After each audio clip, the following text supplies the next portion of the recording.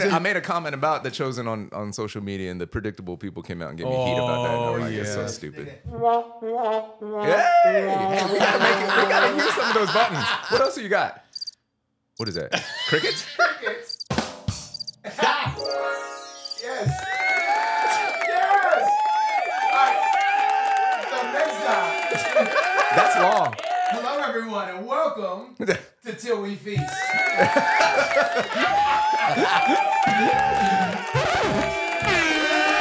We're driving Richard crazy. Hello there. Richard, we just want you to know, Richard, that we have creativity too. We are creative. We got That's 8 right. buttons here.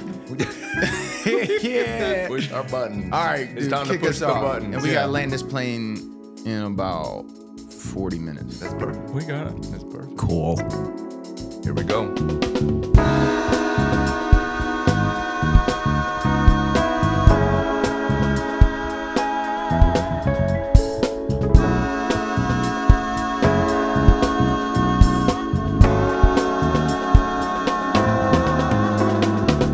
Welcome to Till We Feast, where 3 pastor friends leading 3 cross-cultural congregations in Washington, D.C.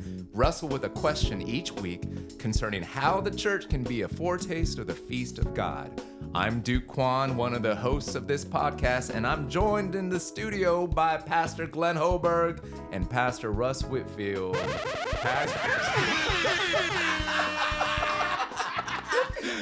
Man, Russ has got a new Hey, toy. how you doing? Pushing them buttons. Yeah, we got some buttons on Yeah. this You new got the mixing toys console. out. You know, listen. You got the gimmicks. So, anyway, It's gonna be that kind of episode. expand. It's I'm gonna be gonna one of start- them. I'm going to Yeah. start using those in my sermons, man. That's, especially this one. I Yes, think you like- did this one, right? Oh yeah. I use that one a lot. Anyway. So where are we? Oh, How yeah. are you guys doing? Well, I'm doing better now that we got those little things. That makes I me know laugh. that. No, I mean, That look, lighten the mood. yeah, we're rocking and rolling through our fall kickoff. I mean, it's usually Labor Day is like, Oh, yeah. crickets, and it was a packed house, and I'm just like, man, it looks like it's projecting to a lot of ministry, flourishing and activity this fall, and so that's encouraging. And, Yeah. but it's Encouraging. we're grinding, Mm. and so Busy, yeah, full. That's good. 100%. Yeah. I'm trying. anyway. I'm trying to get a sermon series together. Yeah. Yeah. Yeah. What are that's- you working on? What are you going to Well, roll Something out? from the Bible this time? Yeah.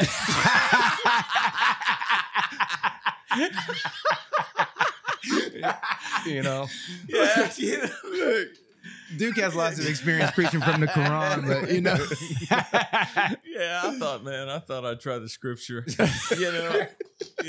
Anyway, no, Yeah. But I'm gonna do a big part of our thing. We'll talk about it sometime. I hope is Yeah. theology of place. yes. But on placemaking. Okay. Really? Placemaking. Wow. Because That sounds really interesting. we're celebrating our 20th year, Hmm. and what does it mean to renew our vision of this place, Hmm. city, DC? So That's good. But man, this is getting in house for those that are preachers, right? But Hmm. to me, it's so much easier to just say I'm gonna preach through a book because you don't have to be. I'm not a great topical thinker, Right. It's just like, well, Right. this one's gonna be on this, and then I'm gonna find this passage, and Mm. I would just rather go straight through Work down the thing. straight through Maccabees. Mm. You know? Emily Dickinson. I know. That is hilarious, man. That was a Protestant joke, That was right? well Oh, done. yeah. I know. See, Glenn don't believe in the Catholicity of the church. That's Hey man, I was born. I was christened Catholic. Yeah, I was yeah. Christian. I can still get back in if I want to. You got to You can convert. play that card. He's been waiting for that day to play that card. I know he to has. his advantage, right? That's so funny. All right. Older Speaking boy. of Catholicity, Okay. Catholicity of Okay. church. Look at the transition. All right, I here we see go. you. Got a question. Yeah. And it relates to our shared commitment to cross-cultural ministry. Of course, different people use different terms, multicultural ministry, vision of the church being a place that's gathering people from every tribe, tongue, and nation by the grace of God around Jesus and all the challenges that entails. But I want to ask, do you think that it's true Or do you just think that there's evidence in part or in whole that a cross-cultural commitment for a local church on the whole spells slower numerical growth for a local church? So I'm saying numerical because we're just talking about size, and there's all kinds of ways in which we're committed to other things in terms of church health and maturity and so on, and missionality, so on and so forth. But let me put a little bit more context to it. I think we are committed to cross-cultural community and building our congregations in that sort of way. And you almost want to believe, or you're tempted to believe, that anything that's a good commitment or a truly biblical priority will actually spell numerical growth, at least on some level. And yet, oftentimes, I have found that we can unpack this further, but sometimes committing yourself to cross-cultural things actually, in some places and in some corners of a community, can cause people to step away, can cause your congregation to not grow or even to shrink. We can point to ways in which it's harder to gather people, or at least they don't gather as naturally or as easily. I don't know. So let me throw that out to you guys. What do you think of that idea? And what has your experience been around this question? I will say, especially in a majority white denomination, that we're all in, for sure. I definitely think I've always felt there were two decisions we made that limited our size. One is our theology of place, our commitment to place. The other is our commitment to cross-cultural ministry. And I've had plenty of conversations that they may have been about other issues when people were leaving. They may have been around other issues, but ultimately, I think what it was about was cross-cultural vision. And I'll just say, in my experience, it does. Yeah, it does. What do you think, Russ? When I look at the data points of Grace Mosaic, it almost tracks exactly as double the time of a typical homogeneous church. Like, in terms of like... You mean the labor and putting in ministry time? Number of people. Time to grow. Okay. Size of budget. So those dynamics primarily, those two metrics. And I do think that the cross-cultural pursuit, it necessarily locks you in to smaller results on the other end here. And I think based upon what I've observed at Grace Mosaic, there are people who wind up at your church who are completely green to cross-cultural, right? And they are brought in and they're thinking about it, and they might be like, I'm not feeling that. That's pretty demanding. And, if we're being real, most people in our culture today are formed to be consumers more than they're formed to be contributors in the local church. But even those who are like on board with cross-cultural, in their heads, right, what they think cross-cultural is often is not aligned with reality. So some people think that when you come in my experience, we've had people come in who think that cross-cultural is basically the same as plantation diversity, which is like, you had different color people. You might call it Fruit Loop diversity, because Fruit Loops, even though they're different colors, they all taste the same. They all sweet. And so it's just this assimilation, right? Yeah. So there's this assimilation kind of idea, rather than like cross-cultural community is gumbo, where every piece is its own thing, but they all are elevated when they are put together and blended together in that kind of way, over time. And so what I often have found in my experience is that even people who style themselves advocates of cross-cultural don't realize the extent to which that demands you go in speaking to issues that they would say, well, why are you getting political? It's like, no, what? Like, I think this is an issue of justice. Right. If you're thinking about our brothers and sisters over here who are in our congregation who are telling you, I'm in pain, I'm hurt. And so like, there's often, I'm on board with cross-cultural so long as you play by my definition of cross-cultural. And so the work of trying to expand people's perception of what that is, their understanding of what intercultural competence entails.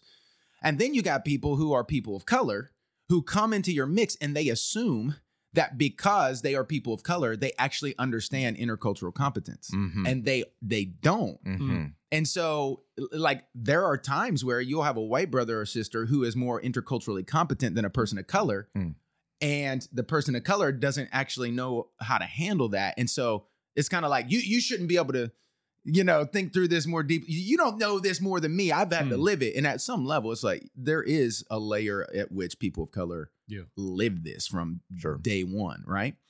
But there's another layer at which intercultural competence is actually a skill to acquire. You got to learn. You got to learn it, right? Know how to do it. So I have found those things, because of the kinds of conflicts and the kinds of conversations that we have to have, we actually have to slow down a bit more to make sure that we are not skating past conversations that need to happen.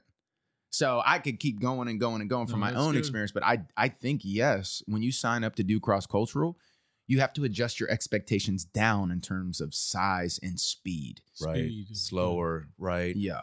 What's funny to me, and I mentioned this a second ago, it's almost counterintuitive, right? Because there's a sense in which all things multicultural are popular and attractive to a certain segment of society right now. Yes. Right. And probably true of a lot of people that we see here in a city like Washington, D.C., right? So you would almost think, hey, you just wave that banner, get it flying high, and people are going to flock to that because isn't that what they want? And I want to say there is some level in which that is true. I mean, we do see that, plenty of people that come to our congregation, Grace Meridian Hope, they do say one of the reasons why I'm here is because I heard about your cross-cultural commitment, or because I came and I saw the diversity, and that's exactly what I was looking for. Whereas we've talked with people, it generally landed in the top 2 or 3 reasons why people wanted to commit to being a part of our church in the first place, right?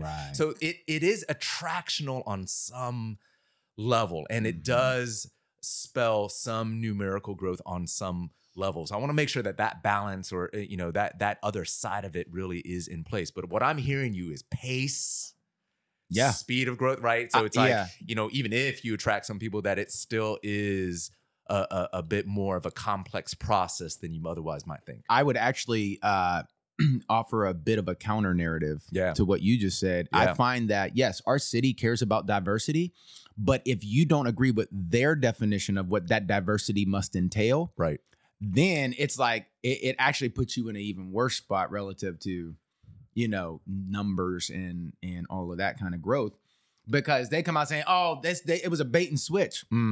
Because they aren't with us on the sexual ethic, or they aren't with us on other details in terms of how the church and how the scriptures outline, like, what I would call doxological diversity, a diversity that not only stems from a longing to glorify the Lord, but a diversity that actually does glorify him. There's a difference between that and then the world's brand of diversity, which is just it's another shade of relativism, which is anything goes. And if you don't accept the anything goes model and everyone is fine just like they are, like, there's no real willingness to have conversations around difficult moral and ethical questions. And like, how do you ground all that? I find that it actually becomes more difficult, because then you start getting that like pushback on that level. Right. And you got to sort through it, have those conversations, right? Yes. Redefine even words like diversity that you thought you had common ground on, but actually people have a completely different vision of what that is and actually how it's connected to these maybe other issues as well. Right. Yeah. And I think on pace as well, it even takes longer when you're white, because you don't know what you're building. I mean, I feel like you ever built IKEA stuff? I quit doing that 10 years ago. It's like, they I know they're all laughing at us, but there's no words. You're just kind of looking at the photos. You're just sort of like going, okay, I'm trying to learn how to do this. I'm looking at you all, and you don't know what you know. And then also just, you always live with this feeling like, are my people of color just going, man, just, I wish, their longings aren't fulfilled. And that's, just getting more personal. Yeah. Of just going, how do you how do you do this, and how do you do it in a way that where you acknowledge where you are in your limits, but people also feel like this person cares deeply about my experience. They care deeply about my culture. They care deeply. You know what I mean? Yeah. So that like they feel really well pastored by you. I think that's the end goal, right? Like you want them to feel very well loved and pastored, and you want them to feel like belongers in the community. Yeah. Because at our network, this is one of the differences, right? I mean, both of you, brothers of color, pastors of color, I'm white. And so Grace Downtown always has a different dynamic in play there.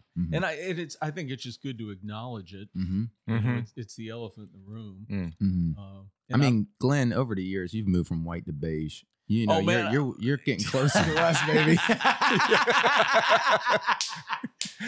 I'm just sorry. I'm sorry I cut you off to make a joke. No, I'm glad. Well, you know, getting back to an analogy we used some years ago that really helped. I forget how we came up with it, but it really, I've used it with our folks. It's sort of like, what does it mean to have a truly cross-cultural, welcoming community? So it's like you got 3 people and they need a new roommate. And you answer the ad for the roommate, right? And you show up and you've got your like food, you've got your music, you've got your artwork, you've got this, and you show up and they go, oh no, you won't need any of that. We got my stuff. We got food and we got, you know, we got artwork, we got all this. Just basically saying you can live here, but this isn't your home. Right, you know, you can. Right. And I feel like that's constantly a rub, especially with a white majority culture churches saying, listen, you know, we're not saying, hey, you know, welcome, and you can, what's the word I'm looking for? Like you can be, you know, a temporary. You're like a guest. You're like a resident alien. That's right. You can be a guest here. You're a guest here, but instead of this is your house. That's good. Move things around the way you want, right? And that's when you get into like, especially with the worship service, like what can be moved around. Yeah. I think part of what you're getting at is this idea of belonging and what it takes to cultivate a sense of belonging for people, right? I mean, because that's part of what takes time, right? When you're trying to connect with people from such a range of different backgrounds, all at the same time, right? So homogeneous unit principle, right? What the previous generation McGavran, missiologist, who basically said the best way to grow churches fast, of course, presuming that's even the goal in the first place, right, is by creating churches that are homogenous around a certain sort of demographic or sociological unit, right? And of course, it makes sense, right? It's like you're just multiplying sameness again and again. And why? Well, it's not a bad thing in itself that people feel that they belong. They feel connected to. They feel loved. They feel everything is familiar and that sort of thing. So they move along that sort of, let's call it the assimilation pathway or whatever, quicker, right? They're just getting into the life of the church and the community on a more rapid pace. But when you're moving in all kinds of directions and you got people from all kinds of backgrounds, every little decision is making somebody feel they belong a little bit more and making someone else feel like, wait, do I belong? Right? Right. So how exactly? So where I have faced this, for example, to get a little bit more concrete, is whether if it's in choosing a sermon illustration, right? And we want to be deliberate about these kinds of things, right? So if you want to pick a song lyric or something, I know a joke is coming here soon, right? You want to hold my face. I am restraining myself. You pick a song lyric, you pick a show, you pick a whatever. I mean, obviously, as a preacher, you're true to yourself, right? Whatever you're actually watching, you're not making it up. But you're also very conscious of, if I cite this artist or if I cite this song, it's going to be connecting with some people better than others. So you're always making a choice as to who you're going to connect more with and who you might feel left out a little bit more. Or if you're trying to make strides with evangelism, I feel this a lot in terms of trying to preach in a way, as we're all committed to, in a way that makes the core truth that you're trying to convey comprehensible to people that are newcomers to the Christian faith, right? 100%. Right. So we're committed to that in our sort of evangelistic preaching, as it were, but even having in mind who is the audience that I have in mind. You know, is it a kid from my neighborhood? Is it a professional that works downtown? Is it, you know, so are they familiar with the Christian faith? Do they have a cultural memory of the Black church, even if they don't themselves attend a church, right? But they have a grandma that was speaking into their life, and so you can speak in a certain way. Or a person that's highly skeptical, doesn't want any emotional sort of expressiveness or any kind of spirituality that smells like something quote unquote evangelical or whatever, right? And that kind of person, so you got to downplay emotion. Now, one culture, one community, evangelism is emotion, right? For another, non-emotional expression is what's going to be more attractive and less threatening. So every time, even in the way we're trying to connect with outsiders to the church, we're having to make these cross-cultural decisions that's going to be more advantageous to some people connecting and less so for others. And so you're making choices, and then you're trying to bring in and connect with a wide range of people, especially in a city like DC, because we see different kinds of people all the time. Right. Yeah. That's just back to the point. It takes time then to foster that. You can't just focus on one group and run hard and build a thick sort of cultural strategy around one kind of person or one kind of profile of person that you're learning to love. You're having to learn to love a whole wide range of people. That's right. But I'm curious as to, like, is there a particular angle that you're coming from? Like, what made this question come up for you?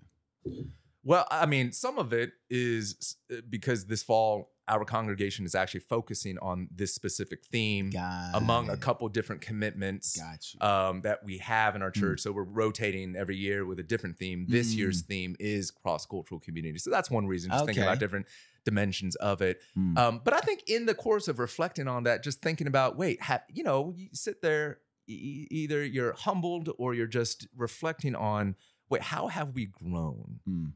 And the true journey for us in the last 10 plus years that we've been a congregation at Grace Meridian Hill it's been up and down as far as what the mix of folks have looked like and kind of and how we've grown as a church overall, right? So not just cross-culturally, but as a church. And I've just noticed, again, it's like hard work, right? You apply yourself to it. It takes time and energy. And even on the level of opportunity cost, you're straining hard to grow cross-culturally. It just means you're not able to do other things, right? Or apply yourself as a leader, as a minister in other ways as well. And so I've just noticed it's so energy expensive. It is a joy, right? And it is to the glory of God. It's what we're committed to doing, but it's so energy expensive that I've just kind of thought on the level of like outcomes and fruitfulness, like where exactly does this go and exactly what are we looking for as we labor? Dude, yeah, I think that is so on. You're really putting words to what I feel in sort of the learning curve, but also the demands, any aspect of ministry, anything that happens in the culture, there's, different cultural experiences of it. And how do I enter into all that? I will say that I feel like the brothers and sisters of color in our congregation have been so gracious with me, and so appreciative of any like effort I make. I was going back to the growth thing because we were all together when the first church downtown was probably the biggest it's ever been, right? 600 people, whatever. Right. It was also zero diversity. Nah, not zero. That's there was not true. Okay, there was some. There was some diversity. There was. But I will say, I noticed because I was coming from Dallas, so it might not have stuck out to y'all. Yeah. I was like, "Yo, they actually got diversity here." And I think you just got to give yourself some grace. That blew my point because I was supposed to say, there ain't 600 people now, but we're more committed to the cross-cultural vision. You are. Than we were before. Yes. But what you talked about, Duke, with the homogeneous principle, it was almost like effortless. We were growing just by, because it was very natural. People could show up and go, oh, this feels like what I'm used to. Oh, and those songs, that's what we sang in campus ministry or whatever. And as you begin to tinker and change and And I think it really gets into issues, and we can talk about this some other time, different question just about justice. You know, what do we do with this, right? I mean, if it's true that cross-cultural ministry is perhaps slower than one might expect, right? How does that change the way that we relate to it, what we do with it, right? I mean, like, is there something that we can come away with here in just noticing the way that impacts how we lead it, what our expectations are, and so forth? Yeah.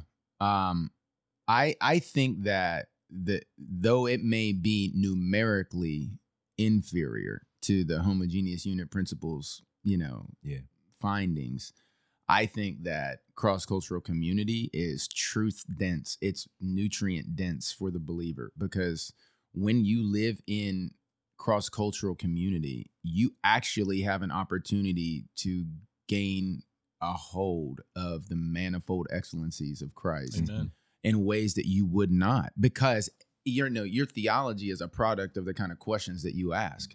And if you only ask the questions that have been given to you from one cultural group, you don't really get a chance to see how the gospel addresses, like how Christ plays on 10,000 stages, as Mean Gene Peterson puts it, So there are all those kinds of things, but also like you can't grow in love like in isolation, right? We've always made that point, like the kind of love that the scriptures call us to, that the Lord calls us to through the scriptures, you can't live into the fullness of it by yourself. It has to be a community. And I think that idea goes further.